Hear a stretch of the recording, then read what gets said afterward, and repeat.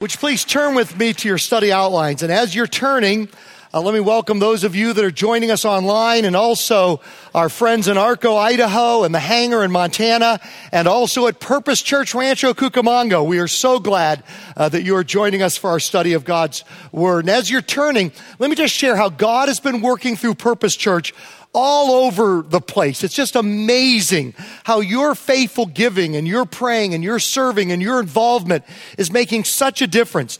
Just within the last 10 days, last Thursday, there were within the last 10 days, 4 people baptized at the Claremont campus at the flood service there, 3 baptized last Sunday at the Hangar in Montana, 4 are being baptized this morning in Arco, Idaho, and 4 plus are being baptized here at the end of the 11:11 service. Maybe you want to be one of those. There are 4 people scheduled to be baptized, but maybe you're not here by accident, but you say, this could be my day. And so just after the end of the message at 11:11, I'll call forward anybody that wants to be baptized, and we're going to do baptisms at the end of the 11:11 service. And you can join those 15 people from 3 different states and 4 different locations that are following Jesus in baptism over the last few days here through the ministry of our church. I just praise God for you all. And we want to keep that going. That's what we are all about. That's the mission, helping people to find their purpose in Christ, in community, for the journey. And so would you pull out that card that says 8 to 15 that is there in your program? And your assignment from God, your purpose is to go to heaven and to take the 8 to 15 people that are closest to you in your sphere of influence, to take them with you. And so what I want you to do is I want you to make a list on the back of who are the 8 to 15. The Greek word for household is oikos. It means the 8 to 15 people that you work with, go to school with in your family. And we want to strategically use the next 4 to 6 weeks are the best season of the year for connecting your family and friends with Jesus. 4 weeks from this weekend is Come Celebrate Christmas, Journey to Bethlehem, as you've already heard about. 6 weeks from now is Christmas, or minus a couple of days, 2 or 3 days, is Christmas Eve services. All the Christmas Sunday services, the worship services throughout this time of the year are a great time to invite family and friends and to write them down. And you know, yesterday I sat down, I tried to write only people in my sphere of influence that are not followers of Jesus. And that's harder to do because as the years go by, you make more and more of your closest relationships are fellow Christ followers. But I could come up with about 12 or 13 people that are not now following Jesus. And I put them on my list. And I'm going to be praying for those. I invite you to pray for those every day and ask God strategically, how can you use me to invite them to one of the Christmas events so they can connect with the Christ of Christmas, because that is why he came. And that's what our church is all about. That's what we're up to. And that's what we want to strategically do in the weeks ahead. I always say this every year, but Satan's plan for your life is to get you so busy with food and decorations and parties, which are all wonderful, and I love all of them, but to get us so busy that we don't do the main thing we should be doing to celebrate Christ's birth, which is influencing our 8 to 15 to go to heaven with us. God's purpose in your life is for you to go to heaven and to take everybody on that list with you as well, and I encourage you to do that. Now, as we get into our new series, The Blessed Life, there are a couple of books I'd love for you to read, one of them or both of them in alignment with what I'm teaching here today. One of them is The Treasure Principle. How many of you have read The Treasure Principle? We have pushed this for years here at our church. It is one of the most, probably one of the 5 most influential books in my life. This little booklet, it's one of those little tiny books like Prayer of Jabez. You can read it in about an hour. This little book changed my life. And so I am on a mission to have everybody in our church read this at least once. And so if you have never read it, they're available at the Resource Center. Now, the cost to the church is $8 for this and $12 for the one that I'm going to talk about in a minute. But don't even worry about that. If you can afford it, fine. But if you can't, I want everybody to have this. So just take it. If you don't have any money on you today, just take it for free. And Kimberly and I will make up the difference. And I'm serious on that. We'll make up the difference of any shortfall that we have. I haven't talked this over with her yet, but I'm sure she'll agree with me. And we will make up the difference, because I just want you to have it. I could care less if you can pay for it. I could just do what you can or do nothing at all. But this one is $8. If you've already read The Treasure Principle, here's another book book.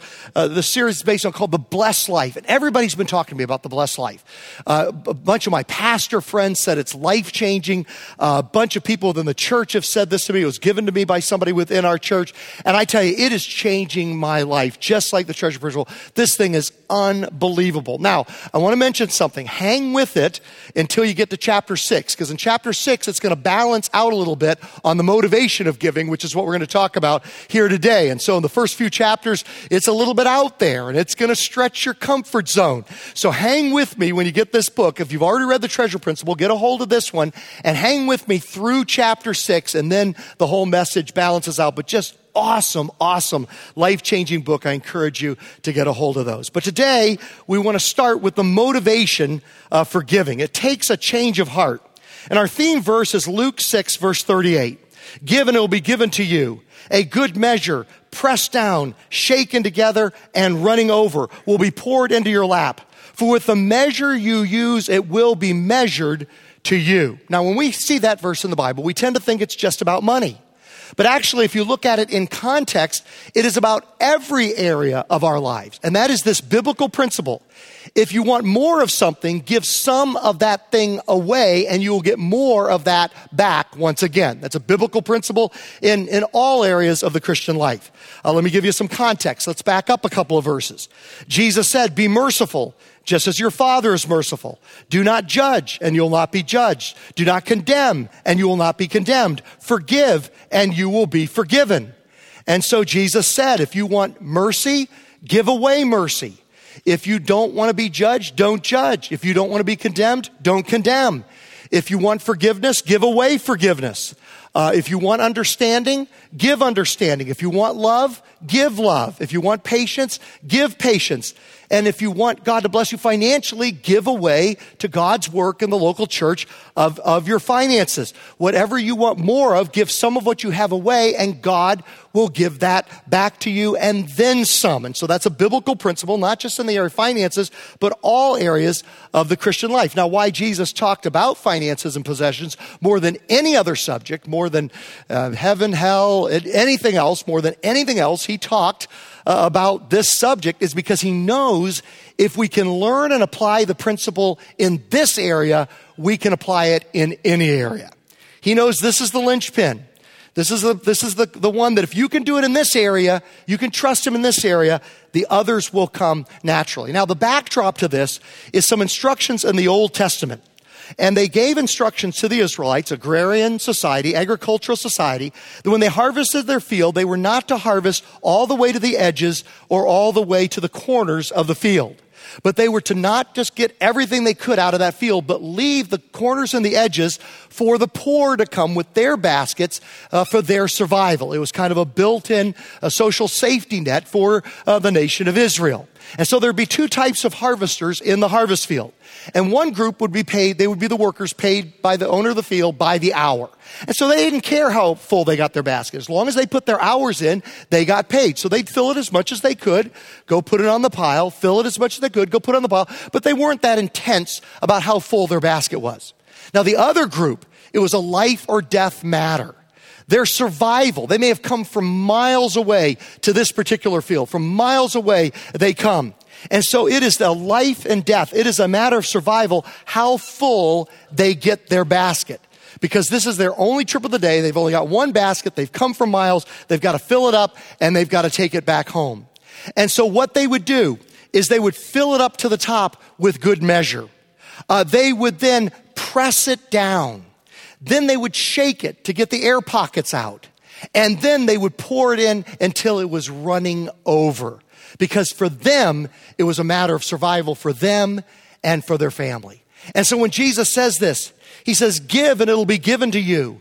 Not just any old basket, but a good measure, pressed down, shaken together, running over, will be poured into your lap. For with the measure you use, it will be measured to you. Okay? It's a lot like an apple seed. I'd forgotten how little an apple was. I was writing this at my desk And where am I going to get an apple seed? And then I realized I'd just eaten an apple. So I dug through the trash and pulled out the apple. And there were, lo and behold, some seeds in it. I'm glad. I guess, are there seedless apples? I don't know that there are, but this one had seeds in it. And look how tiny that thing. I'd forgotten how tiny an apple seed is. But if you plant this, you don't just get another apple seed, do you? You get an apple tree that bears apples and fruit for years to come. And so you put that very little tiny seed, that apple seed, in the ground, and lo and behold, you get so much more blessing when that tree comes up and when it provides fruit on a regular basis. And that's what Jesus is talking about here. Now, let me just, why I'm starting with motivation, is because this works in such a powerful way. This is such a powerful principle that it is a huge temptation to begin to give in order to get. Because you do get as a byproduct when you give. That's a byproduct, but it's a reward, but it's not meant to be the motivation. Kimberly and I have practiced this in our own lives for over 40 years and now for over 32 years as husband and wife. It's just been a natural part of our lives for years. And the thing is, when you kind of learn it early, when you're young in your teens and 20s, then it's an easy thing to do in your 30s, 40s, and 50s and beyond. And I have to admit, we're to the point now where it's not by faith that we give at all. Okay, we would be petrified not to give the tithe, the first 10% of our income to the local church. We would be petrified not to do that. Okay, I mean, we've just realized that 90% with God's blessing on it goes so much further than 100% without God's blessing on it, or as either Robin Morris would say, maybe even God's curse on it. So 100% with God's curse on it just is a terribly scary way to live your life, as opposed to 90% with God's blessing on it. I mean, every time you talk to a tither, they'll say to you this testimony: we are so blessed. And every time you talk to a non-tither, you'll hear this: I can't afford to tithe. That's what you always hear. You talk to a non-tither, I can't afford to tithe. Every time you talk to a tither, they'll say, we are so blessed. And this thing works in such an incredible way. I mean, Kimberly and I have just felt the wind of God at our back for our entire married life, with our marriage and our kids and resources, but in ministry and spiritual effectiveness. We have just felt this thing so powerfully that over time, it does become a temptation to have the wrong motivation to give, to get, rather than giving to imitate God because He's a giver, to imitate Christ because He's a giver, to do it out of love and gratitude out of Jesus for all that He has done for us. Robert Morris writes, and he's talking about what's called the health and wealth gospel, which is you give in order to become healthy and wealthy all the time. And that may have a chance of working in America, but in Bangladesh, it's a tougher sell, okay? And he says this: how must God feel when His people get excited about giving toward His kingdom purposes when they are whipped into a frenzy through get-rich-quick promises? Okay? God doesn't want us to catch a vision of getting. He doesn't want us to catch a vision of, whoa, if I trust God and show God how much faith I have, He's going to give me all this great stuff. He doesn't want us to catch a vision of getting.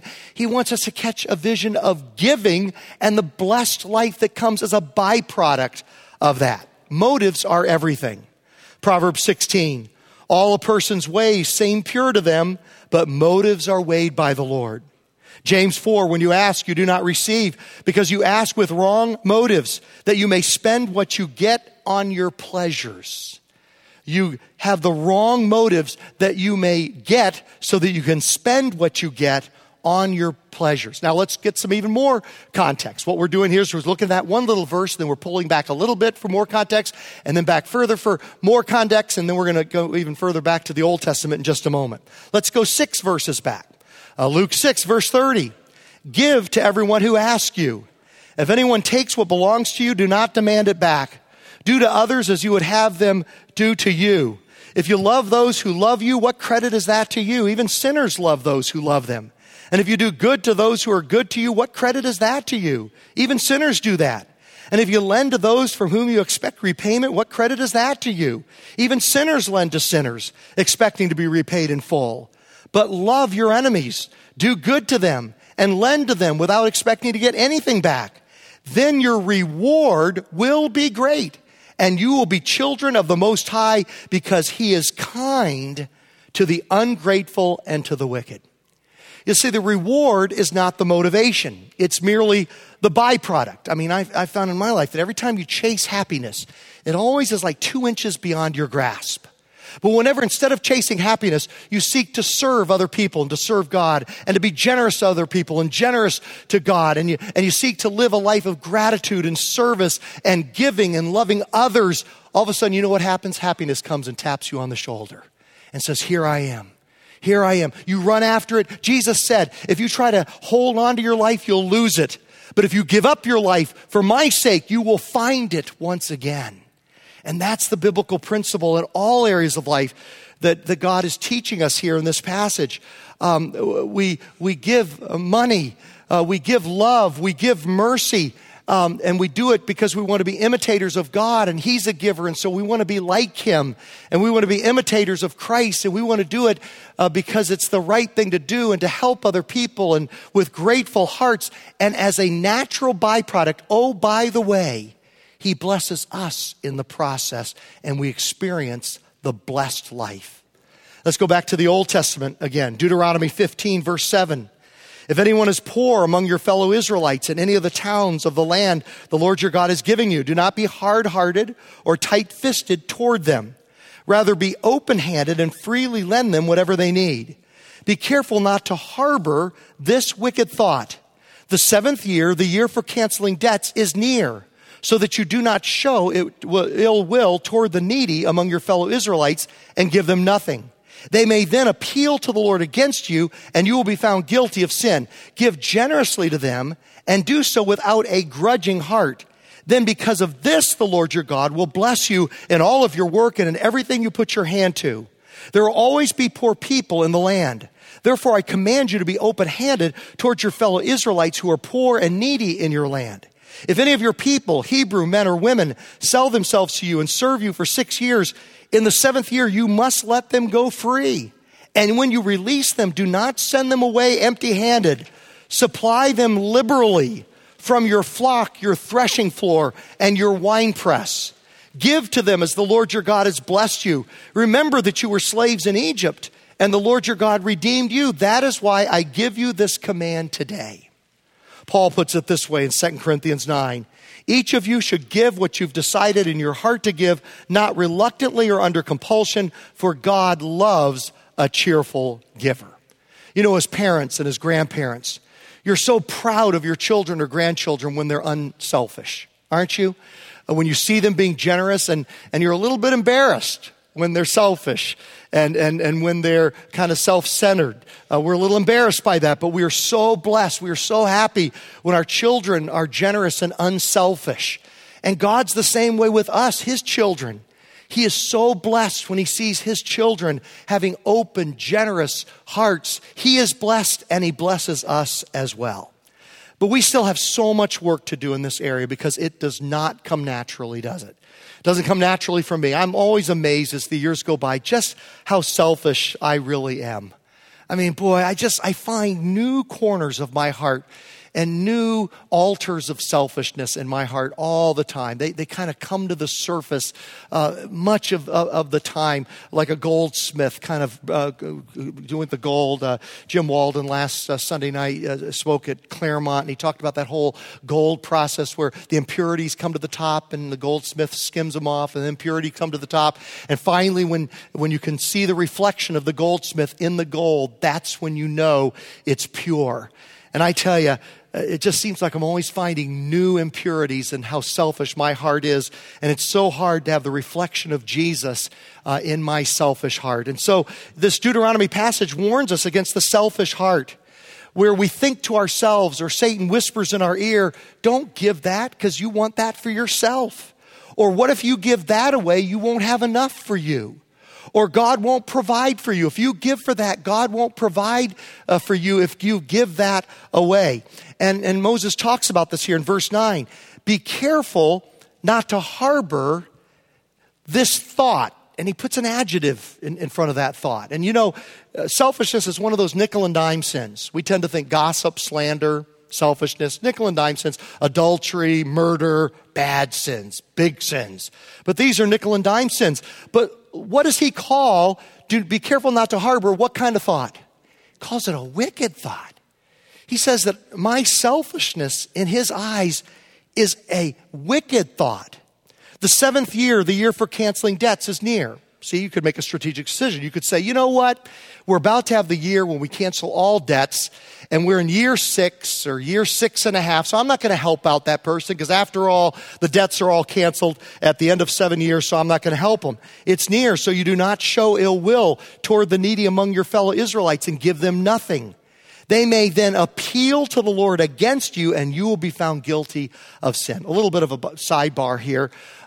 This is such a great economic system that we find here in Deuteronomy. It's amazing. It's never been tried. Even the nation of Israel never fully put this into practice, okay? And it's never been tried there or even elsewhere. But it combines the best elements of capitalism and socialism. In that every 7 years, you could be a hardcore capitalist for 7 years, earn all that you can, but at the end of 7 years, all the debts were canceled. And it's kind of like, how many of you have ever played Monopoly? How many of you have ever played Monopoly? Okay, after an hour, one person is having fun playing Monopoly, right? Okay. After an hour, it is so clear who's going to win this thing. And it's one person. And yet you've got to go through the agony of another 1.5 hours until you bleed gradually, until you collapse, into bankruptcy. And remember, when you're kids, but we even do this as adults, the one that's winning, if you try to quit, you quitter. You're just a quitter. And you come up with every reason to get out of that game. I think I got to go wash my hair, and you come up with every reason, and it's just agony for everybody else. Now, can you imagine a Monopoly game where every 7 turns around the board, you get to keep the money you've earned, but all the land goes back and the debts are canceled once again? That would keep your interest in the game, wouldn't it? And so this economic plan is wonderful because it's got the motivational hard work element of capitalism without the crushing inequity between rich and poor, generational disparity that accumulates over time. It is a wonderful economic system that's never been tried. I'm thinking of running for president, and this will be my economic plan right there. Okay. So he guards us against the selfish heart. Joshua 1 verse 8. Keep this book of the law, the Bible, always on your lips. Meditate on it day and night so that you may be careful to do everything written in it. Then you'll be prosperous and successful. Now, does the promise come from just reading this book? No. Does it come from even meditating on the Bible? No. You read it and you meditate so that you might do it. And it is in the doing of it that you become prosperous and successful. Jim Walden, Jay's brother, spoke at the men's retreat last week, and he told a story, supposedly a true story. He had a friend of his who was the owner of a Christian bookstore. And he said, what's the biggest problem you have as an owner of a Christian bookstore? He said, shoplifting. And he says, are you kidding me? And he says, yeah, it's the biggest problem. And he says, and you'll never believe what the biggest item shoplifted is. Well, we all thought, everybody in the room thought Bibles. No, it's not a Bible. It's what would Jesus do bracelets.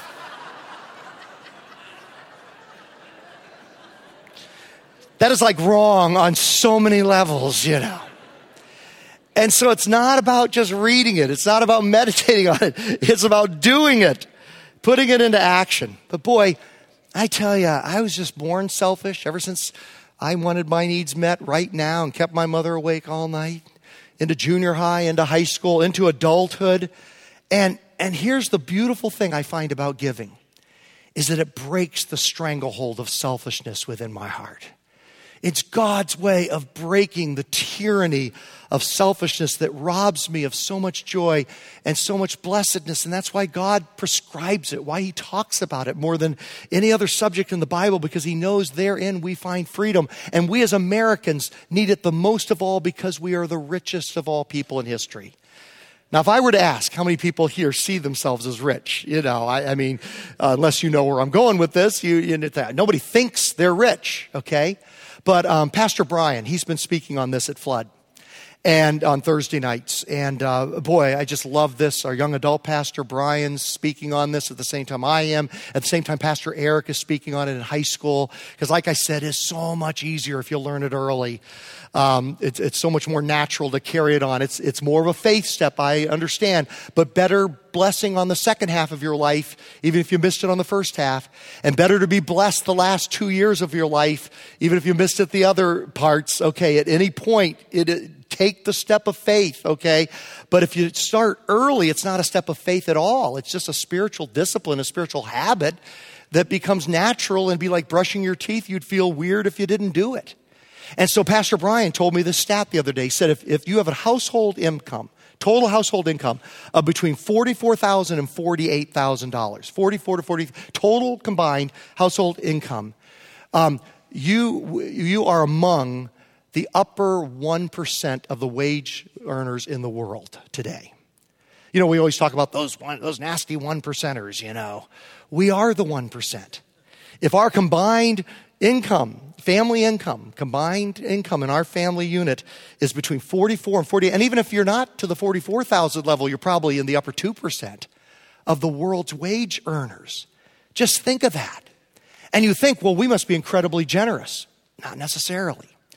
They've done a study, and around the world, the average Christian follower of Christ gives away 1.8% of their income to all charitable causes.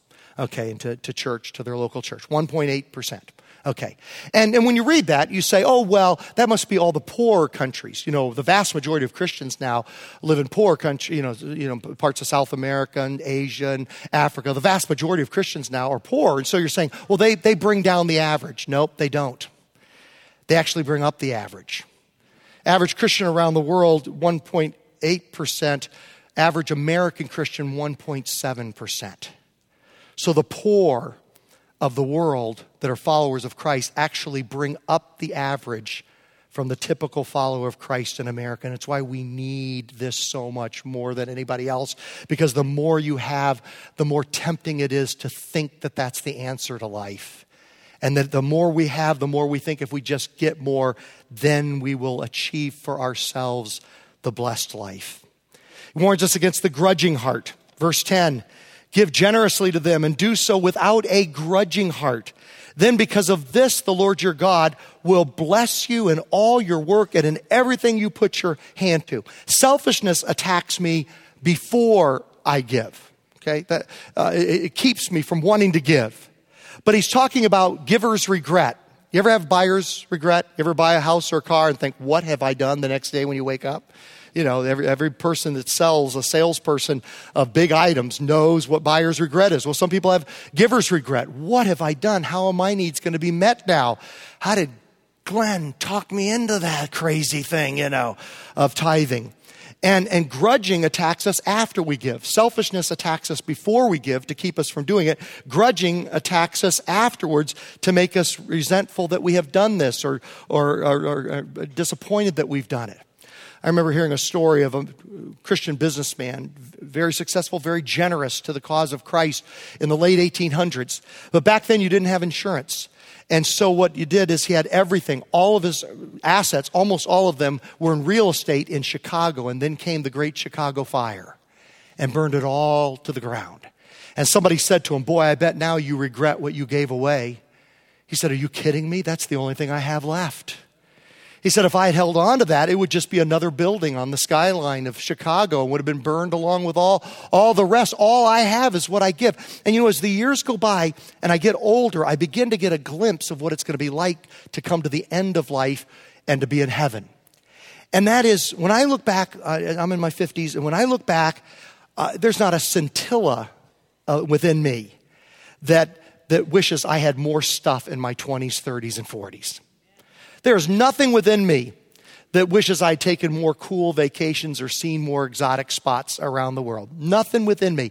But I take deep satisfaction, Kimberly and I do, in the Christian ministries and the churches that have been, you know, built and their ministries and how those things have flourished through the years and people that have come to Christ. There's huge satisfaction. I think, boy, what I'm feeling a little bit now, well, it's going to be what I'm going to feel 100% at the end of my life. One moment in heaven, there won't be a thing within us that wishes we had had more stuff when we are on this earth, or visited more exciting places, or done more fun trips, or played more games of golf or whatever. There's not a thing within us that's going to wish we did that. And everything within us will say, how have I invested for eternity? I love Pastor Eric, our high school pastor, like I said, been teaching this to the high schoolers. And he told me that he told the high schoolers, he said, there is no better investment than the local church. He said, it's like a mutual fund. You know how a mutual fund is a bunch of different stocks. It's not just all in one place, but it's a bunch of different stocks, and they grow together in your mutual fund. He said it's like a mutual fund, and the local church is involved in hundreds of different ministries here in our own community and different places around the world. So when you give to the local church, it's like an investment in all these spiritual adventures for eternity that happen in Pomona and in the Inland Valley and in different places all around the world. We need to guard against the selfish heart and the grudging heart. And then we need to cultivate the liberal heart, not meaning politically liberal, but meaning a generous heart. Would somebody be willing to just run up here and give me $50? Does somebody have a $50 bill that I could have just right here? Okay. Oh, thank you, Aaron. Appreciate that. Here you go. Thank you so much. Now, why was Aaron so ready to do that? Because I gave it to him before the service began. Aaron, I gave you a $100 bill. What's this 50 right here, you know? So it was easy for him to jump up and give it, right? Because it wasn't his. And the same thing, the way we develop the liberal, generous heart is by realizing that we are not owners of our stuff. We are merely managers of God's stuff. It says in verse 14, supply them liberally from your flock, your threshing floor, and your winepress.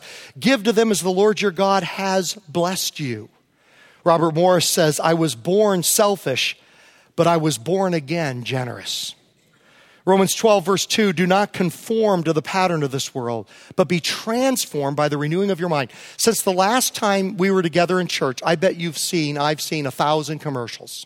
You know, and they've all been car insurance commercials. I tell you, what is that? Half of the commercials I see are car insurance. But you've probably seen 1,000 things that will try to crush you into conforming into the materialism of this society in which we live.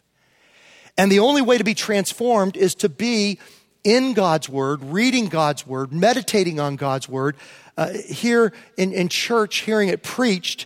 Don't be conformed to the pattern of this world. Somebody ran up to me after the first service and handed me this verse, the same verse in the J.B. Phillips translation. Don't let the world squeeze you into its mold. Okay? And there is a natural tendency, everything around us is we're bombarded with conformity to the pattern of this world, but be transformed by the renewing of your mind. Then you'll be able to test and approve what God's will is, His good, pleasing, and perfect will. There's a book called Who Really Cares by Arthur C. Brooks. He's not a Christian, to my knowledge. He's not sympathetic to Christians. He is a secular sociologist at Syracuse University. But he did a study to try to find out what was the marker that distinguished generous people from non-generous people. And he went into this totally not expecting what he was going to find. He found that the one thing you can discover that determines if a person in general is generous or not generous is how regularly they attend church. And he found that the people that attended church every Sunday are more generous than those that attend 3 Sundays out of 4. And those that attend 3 Sundays out of 4 are more generous than those that attend 2 Sundays out of the year. And those that attend 2 are more generous than those that attend 1. And those that attend once a month are more generous than those that never attend church. And you wonder, where does that come from? I think it comes from if you are regularly under the preaching of God's Word, it keeps us from being conformed to the pattern of this world, and it helps us be transformed by the renewing of our mind. And we see things long-term rather than short-term. And then we want the grateful heart. He says in verse 15, remember that you were slaves in Egypt, and the Lord your God redeemed you. That is why I give you this command today.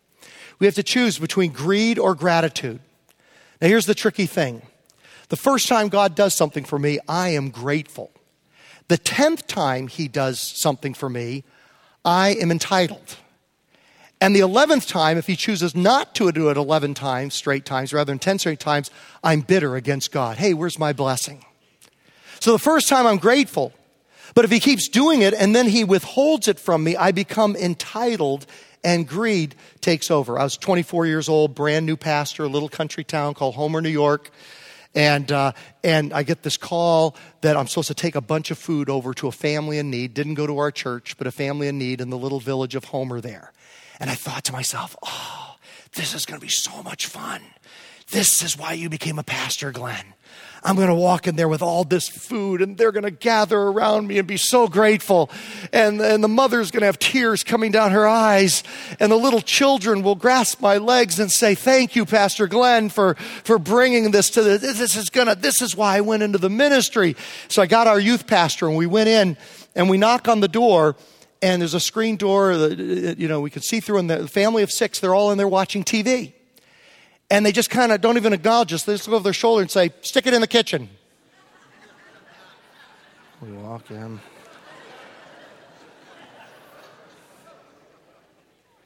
Didn't even say bye. Just kept watching TV. Stick it over there.